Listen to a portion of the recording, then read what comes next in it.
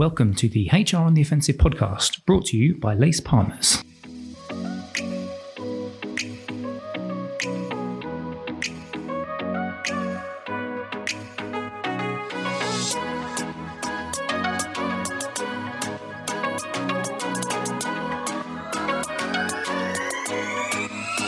Good morning, good afternoon, and good evening, and welcome to the latest HR on the Offensive podcast. It's Chris Howard here with you once again from Lace Partners, and as always, very delighted to have you with us for our latest instalment. And our latest instalment is featuring our friends at How Now.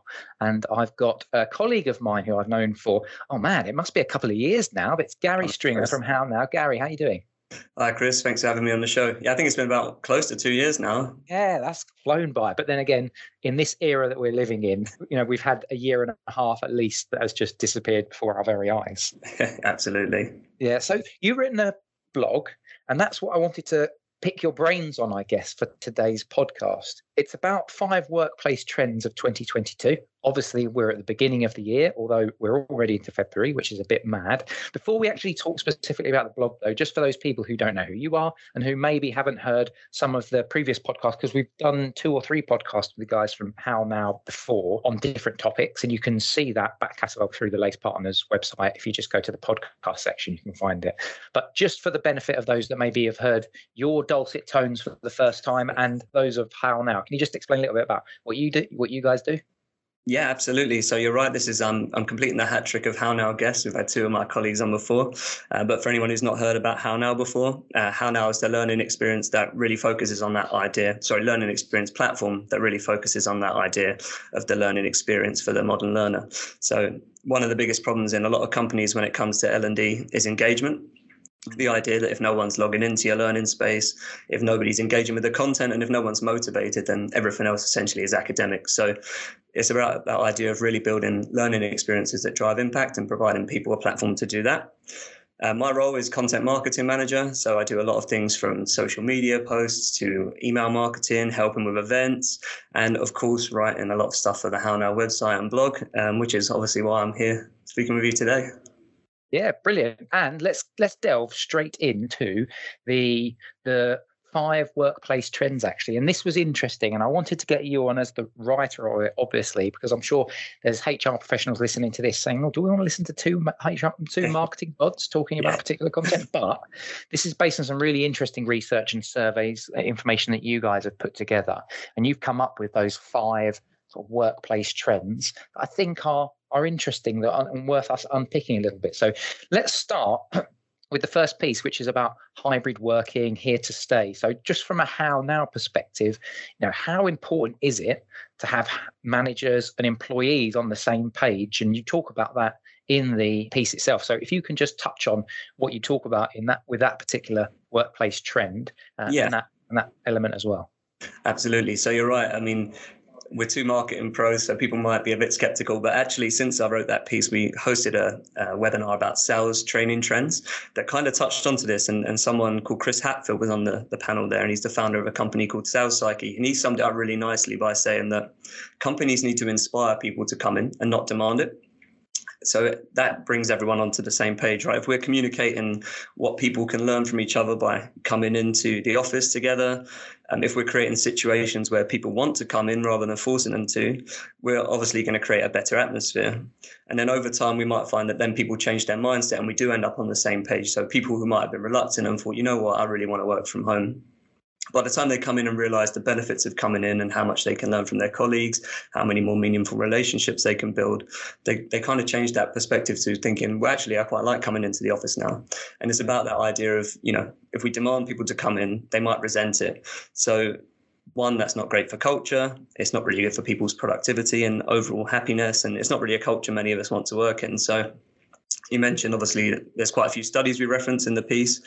One study showed that 70% of employees thought working from home was a great thing and a positive thing, but the same percentage, 70%, said that they really wanted an office space of some kind to come into. So I think what we're seeing is this evening out of companies and employees really meeting each other in the middle and companies making a lot of the time the right demands, not demands, we just said we don't want people to demand they come in, but they're making the right inspiring pitch to people to say, well, come in 2 days a week, and this is really the reason why, and this is what you're going to get out of it, as opposed to saying you have to come back in now 3 days a week, because really that resentment is never going to be good for culture. Yeah, exactly. And do you know, one of the things that I'm certainly seeing myself, I mean, we work in a WeWork office as a team, and Aaron has mentioned this on a couple of podcasts previously. It's this idea of collaboration space, isn't it? I think that's quite important, and it's interesting. Those stats are interesting because right now we are talking to each other through the medium of a virtual platform, and through that we're able to run this podcast. I used to run podcasts face to face, but actually there's something in that approach that is really, really important for both the hybrid and for the office side. People need to be able to channel their inner creativity, don't they? And sometimes having that collaboration space is just as important as being able to say, right, well, today's my time working from home. I've got a certain set tasks to be done. So it's that balance to be struck, isn't it? Yeah. I do like you mentioned a phrase in the blog, which is the biggest change that's happening in the biggest change happening is in people's heads. Can you just reflect on that and expand on that again? Yeah, absolutely. I think it links back to what we just said about mindset. So pre-pandemic, working from home was maybe viewed as something less productive. People were at home watching Homes Under the Hammer or waiting for A Place in the Sun to come on, whatever your daytime TV preference is. It was seen as a perk to be occasionally rolled out to employees, and it wasn't really seen as something that would be widespread. Now it's the norm. Employees are shown that myth has been busted. They can be productive from their end. Companies can still thrive if people are working in a hybrid or remote setting.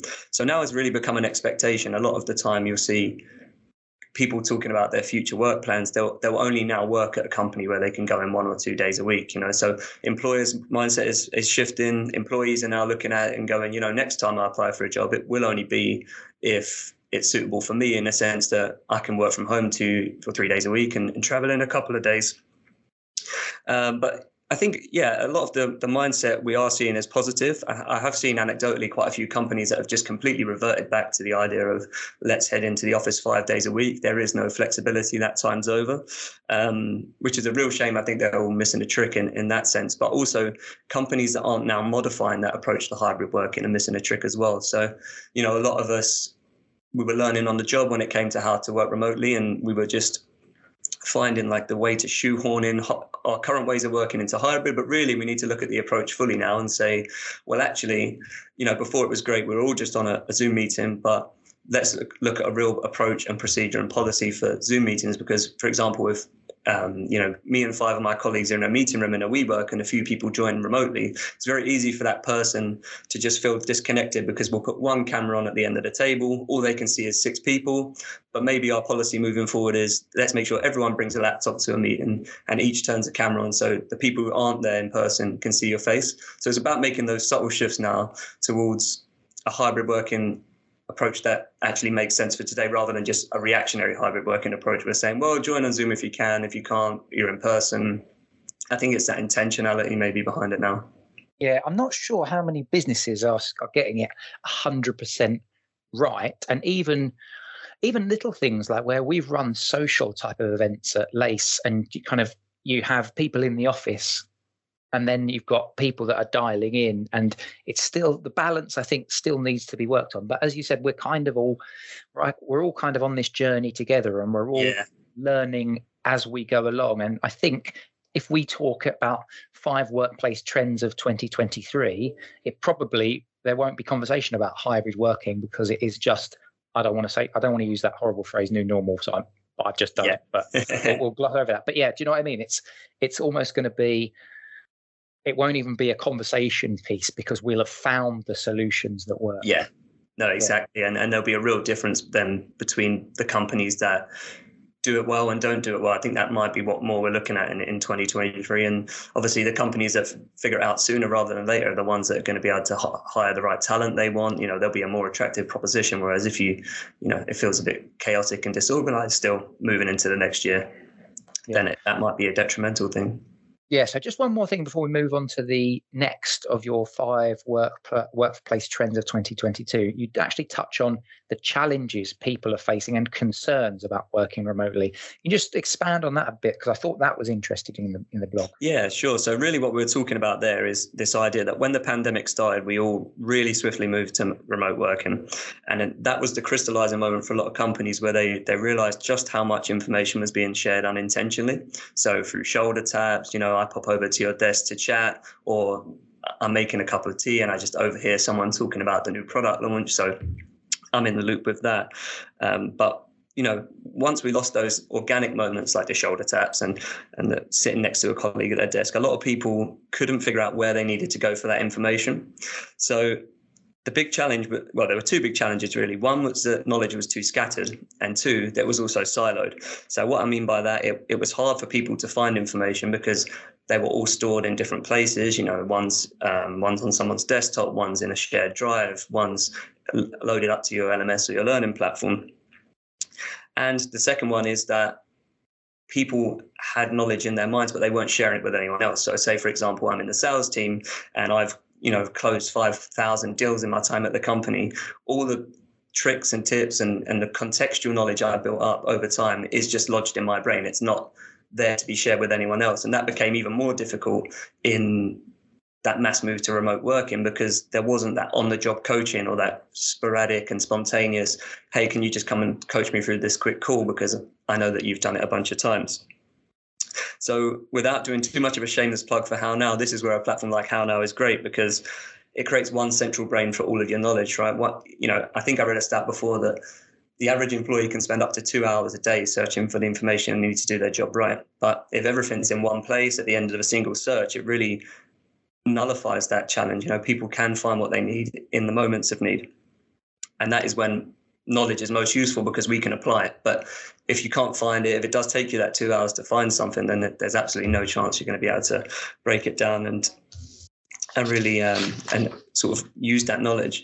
And the other thing is, again, a platform like HowNow can empower people to share knowledge. So a big problem for companies is that when that knowledge is siloed, as in only one person knows it and they leave the company, it creates this leaky bucket where you lose all that information that person's built up because they take it with them, and you've not managed to mine that gold, that sort of golden nugget of knowledge before they go.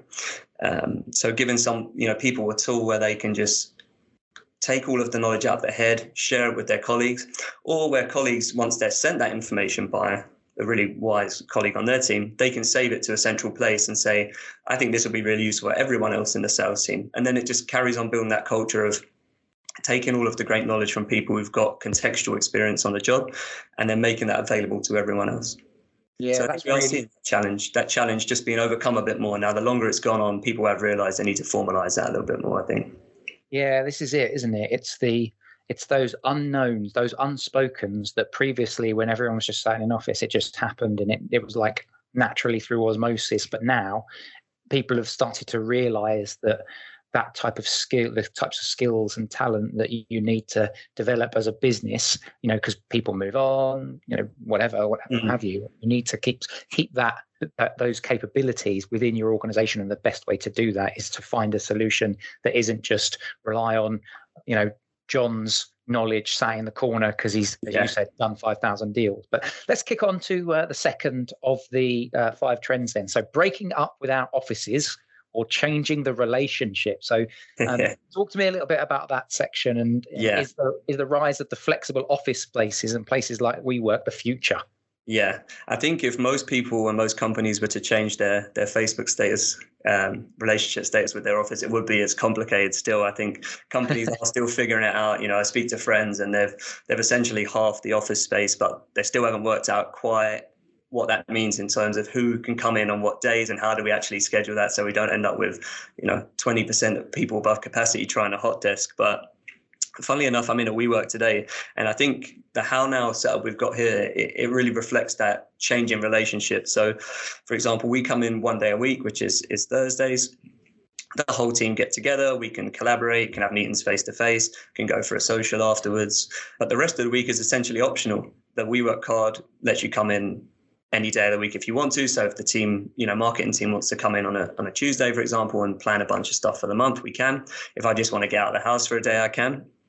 And I think it is creating that sort of flexibility and autonomy in where you work in a true sense. It's not like you have to go to a fixed place. You don't have to come in on particular days. Even if I've got something on a Thursday, I don't necessarily have to come in. So I think we are seeing that sort of organic shift to how people work, and it is really changing. Funnily enough, we had someone called Tushar Agarwal, who's the founder of a company called Hubble, and they help companies find flexible office space. He came onto our podcast a while ago, and he really talked about the sort of main reason for still having a physical office space. And he chalked it up to 3 C's. He spoke about collaboration, culture, and clients.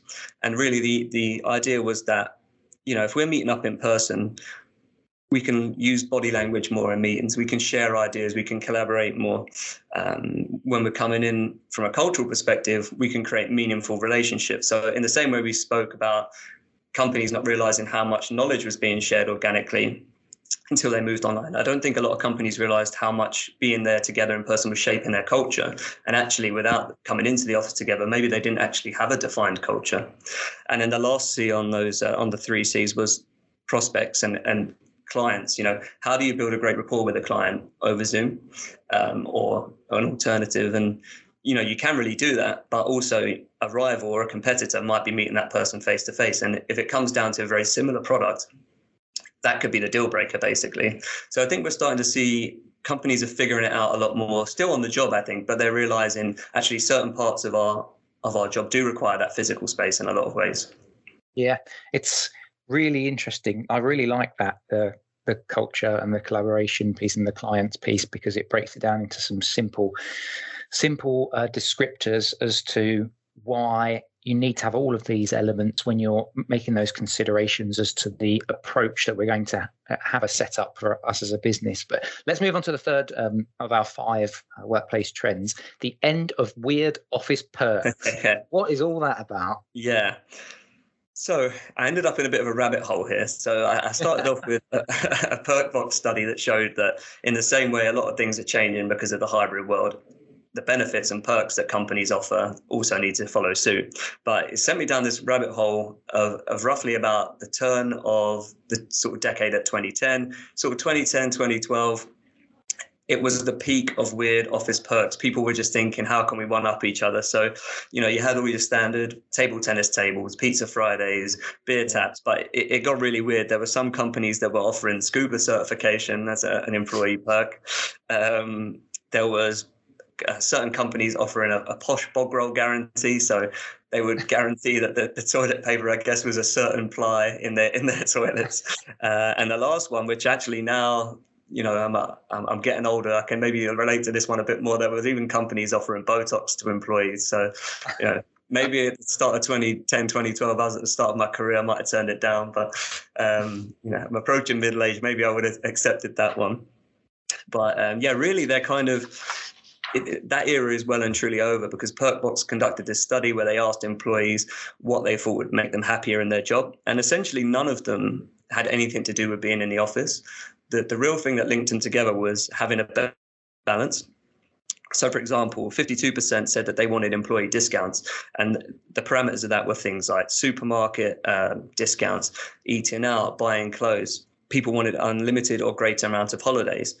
They wanted even, some people even wanted their companies to supplement their Netflix subscription so that when they were, having that downtime in the evening, they had something good to watch. But with the company perhaps covering that, the only one that really maybe had a little link to the office was that people were asked if they could have free breakfast or lunch, basically. But again, that really doesn't need to be in the office. You could always have something delivered on the company's time. So I think that the study really, what was interesting was just this thing that now work-life balance is really taken to the fore when it comes to benefits. People don't really want weird and wacky anymore. They want practical, and they want things that make sense to them. And then from a company perspective, I think the big shift is now companies are thinking more about what aligns to our brand and our people and our culture and our values. It's kind of a cliche back in the day to say, let's, have a drinks trolley come round on Friday, but actually your company might be full of more health conscious people, or people don't drink for other reasons. So it sort of creates that tier of benefits. There's certain people who can use these benefits and there's certain people that can't, but all those examples I just gave from the Perkbox study, the great thing about them is they're universal. And that is actually one thing I'm seeing quite anecdotally as well, as companies are offering flexible benefits now, or they're going through platforms that will allow you to have flexibility. So, for example, we have access to Charlie HR.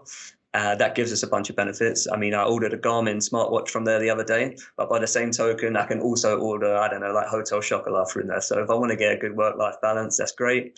And it's really up to me then to pick. So I think there is a great shift now happening. People are just so much more flexible, but also more conscious in terms of what fits our company and what's going to be well received by our people.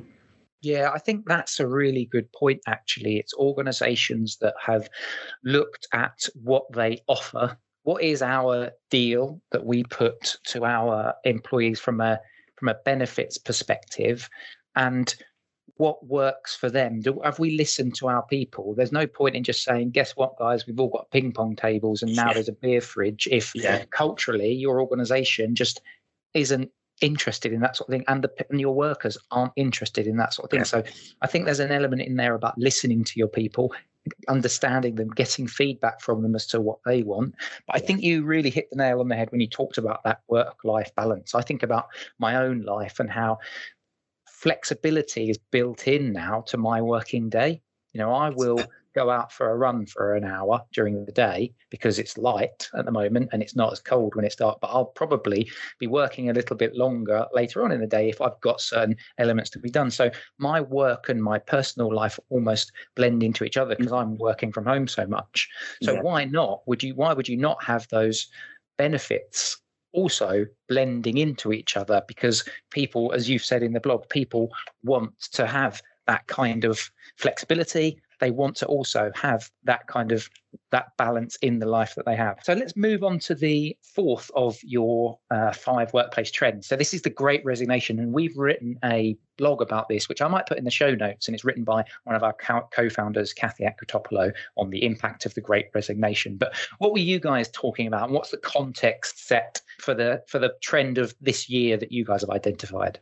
Yeah, I think really what we're seeing is that one of the ways to tackle the Great Resignation is to focus on internal mobility. So, people want the opportunity to progress. I found this great stat that 70% of employees would be likely to leave their current organization for one that would invest in their development and learning. And 34% of employees who left their previous job did so because they were searching for career development.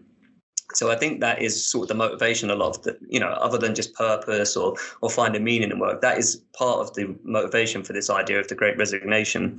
And what I found when I was researching this piece is that internal mobility and hiring from within the company is becoming a much more prevalent and a much higher priority. So LinkedIn's 2021 Workplace Learning Report revealed that 51% of L&D pros now reveal internal mobility and internal hiring as a much greater priority than it was before COVID.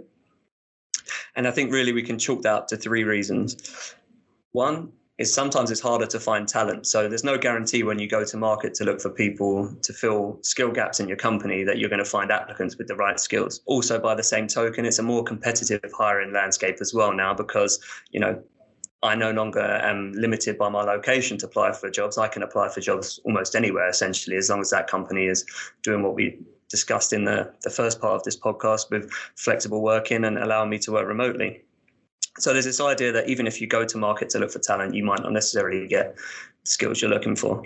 The second is that it can be key to retaining the talent you do have. So, those stats we just mentioned there, they show that people will stick around if you offer them a path to progress. Another stat, just to throw one more final stat out there, employees at high internal mobility companies will stay for twice as long as those at their lower mobility counterparts. So I think the stat was it's roughly 5.5 years compared to about 2.75 years, so about 2.8 years is how long people will stay if there's internal mobility and if there isn't. So I think that's really what we're seeing as a key trend. A lot more companies now are turning to upskilling and giving people the skills they need to reach their goals, as opposed to just saying, let's go and hire someone. One, because hiring people obviously costs money a lot of the time. But two, because when we promote from within, people have this level of foundational knowledge that relates to the institution. So, for example, I might have never worked in customer success before, but if there's a gap to be filled there and I'm interested in entering that, I understand what the product is. I understand who our ideal customer is. I understand the market. I understand the company culture. So if someone wanted to invest in me and my career by upskilling me into that role, it would take me less time to figure out all the nuances of the company. And again, if people invest in me, that will make sure I stick around. And there's no guarantee that if they went to market, they would find the right skills. And sometimes the hiring process can take 2 or 3 months. So that could, again, be lost time that people aren't investing into reaching goals. Instead, they stagnate, try and find the right skills and realize they can't find them sometimes. So, yeah, I think that's where a lot of companies sometimes go wrong, is overlooking that upskilling area and thinking of, what skills do we need to reach our goals? Do people inside the company show a natural aptitude for that or have transferable skills? And how can we harness that? And that way, when you do need to hire for roles, you can do it more meaningfully and with more budget behind you and more intentionally. So you can say, absolutely, this is a role we have to find someone externally for, because there's not really any likely candidate in the company for upskilling. Yeah, I think that's a really, really interesting point that you just made there. And I was just thinking in my head, it's both the talent attraction and acquisition side, and it's also the retention side. Yeah. Because if you're joining an organization where you know that you're going to be invested in and your own career development and pathway is going to be more easily mapped out, then you're more likely to join the organization and then also stay at the organization as well. So that all forms part of, as we talked about earlier, the deal, if you like, the EVP, the employee value proposition of the organization itself. I also think what you've just said there about the internal mobility is fascinating. And I wonder if there's a challenge question to people, HR directors listening to this or CPOs listening to this, which is to asking yourself, how good is our strategy with regards to internal mobility? Like, are we making the most of it at this time in which talent in the marketplace is becoming even more expensive and even more difficult to attract? Yeah, exactly. I mean, another piece of the puzzle there as well is the more you do that, the more you build up a reputation as a great employer, and your employer brand is stronger. So, think about every time you apply for a job, you go and look at Glassdoor, or you look on, LinkedIn, what are people saying about X, Y, and Z company, or do I know any mutual connections who work at a company? So the more you do invest in people, over time, the more that they'll become an advocate for your company in terms of attracting new talent as well. So it's kind of this ongoing cycle of the more you do it, the more you're known for doing it, and that you'll be in a far more attractive position to attract really high quality talent. I guess another thing, I don't have the stat to hand, but I remember reading in one of the LinkedIn reports that a certain percentage of HR professionals admitted that they were struggling to look at their people data to find meaningful opportunities. So that links back exactly to what you said. How often are we looking at our stats and saying, last year we promoted 25%, or we filled 25% of our vacancies with internal talent? Did that correlate to a better retention rate? So I think you're right. I don't know if it could be a good challenge to people to go away and look at all the stats and say, are we doing enough of promoting people from within? And if not, how can we remedy that? And, is our retention rate particularly good? If not, does upskilling play a role in that? No, brilliant. Let's move, as we're just coming towards the end of the pod, and we've got just the fifth of the five, and that was managing employee well-being and mental health better. Now, this one is we've certainly talked about a lot at Lace Partners. We've done a couple of podcasts around it, around also things like the financial well-being. We've run a podcast with organizations that provide those kind of services, those real-time payments, which can then be plugged into organizations, and they can then give that more flexible earned wage access to employees. Can you just touch on it just from this blog's perspective, but then also a How Now perspective? Yeah. So, this is coming back to the stat that 2/3 of employees in a particular survey said that they think their employers are supporting their mental health. And I think that is a shift we are seeing. I don't have direct contact with our customers, but I overhear a lot of what our customer success team is saying. And I hear a lot of great things from companies that are moving to 4-day working weeks to a lot of companies that are using Spill as an add-on to Slack that sort of gives people moments to access therapy or resources that support them. in the flow of work as they're working in Slack. And also, just seeing a lot of companies add in more content to their learning space to support people with their well-being. So, how to sleep better, meditation sessions, how to manage anxiety better. I think there's a lot more content now being added with that intention. And I think a great opportunity for a lot of companies that I've seen as well is when they get to something like Mental Health Awareness Week, they don't just use it as like a 1 week token effort, but as a springboard to carry on doing things throughout the year. And that's something I've noticed personally as well. So yeah, I think that trend is something that really will grow in the coming year. People will really start being more intentional with that as well. And again, going back to what we said earlier, I think they'll start thinking about what makes sense from our brand perspective. Have we got a really collaborative culture? Does it make sense that there might be people on the team that are willing to share their experiences and therefore create that culture of openness, but also, give someone a platform to share their own experiences? So I think that's something will happen across the rest of the year. Yeah. So that's those were the 5, and it really is an interesting piece to read. We'll put a link in you guys did it obviously pre-Christmas, but I think a lot of the discussion points are still relevant, and certainly it might be interesting for us to have a little bit of a catch up towards the end of the year and just see how things are evolving and what has evolved over the course of the year. But Gary, thank you very much for joining me today. My pleasure, Chris. Thanks for having me on. It's been brilliant. And you can obviously get this podcast through all of the areas that you get your podcasts. We're on SoundCloud, Spotify, Stitcher. If you go onto Apple Podcasts, you can find us. And if you ask your Alexa device, if you have an Alexa device at home to play the HR on the Offensive podcast, you'll get the latest of our editions that we release every single Thursday. And if you go to the Lace Partners website, you can actually find our podcast catalogue, as well as our blog content, our webinars and video content as well on lacepartners.co.uk/podcast. So that'll take you to our insights section. But thank you very much for joining me. Thank you very much to my guest, Gary. And we will see you next time on the HR on the Offensive podcast. Bye-bye.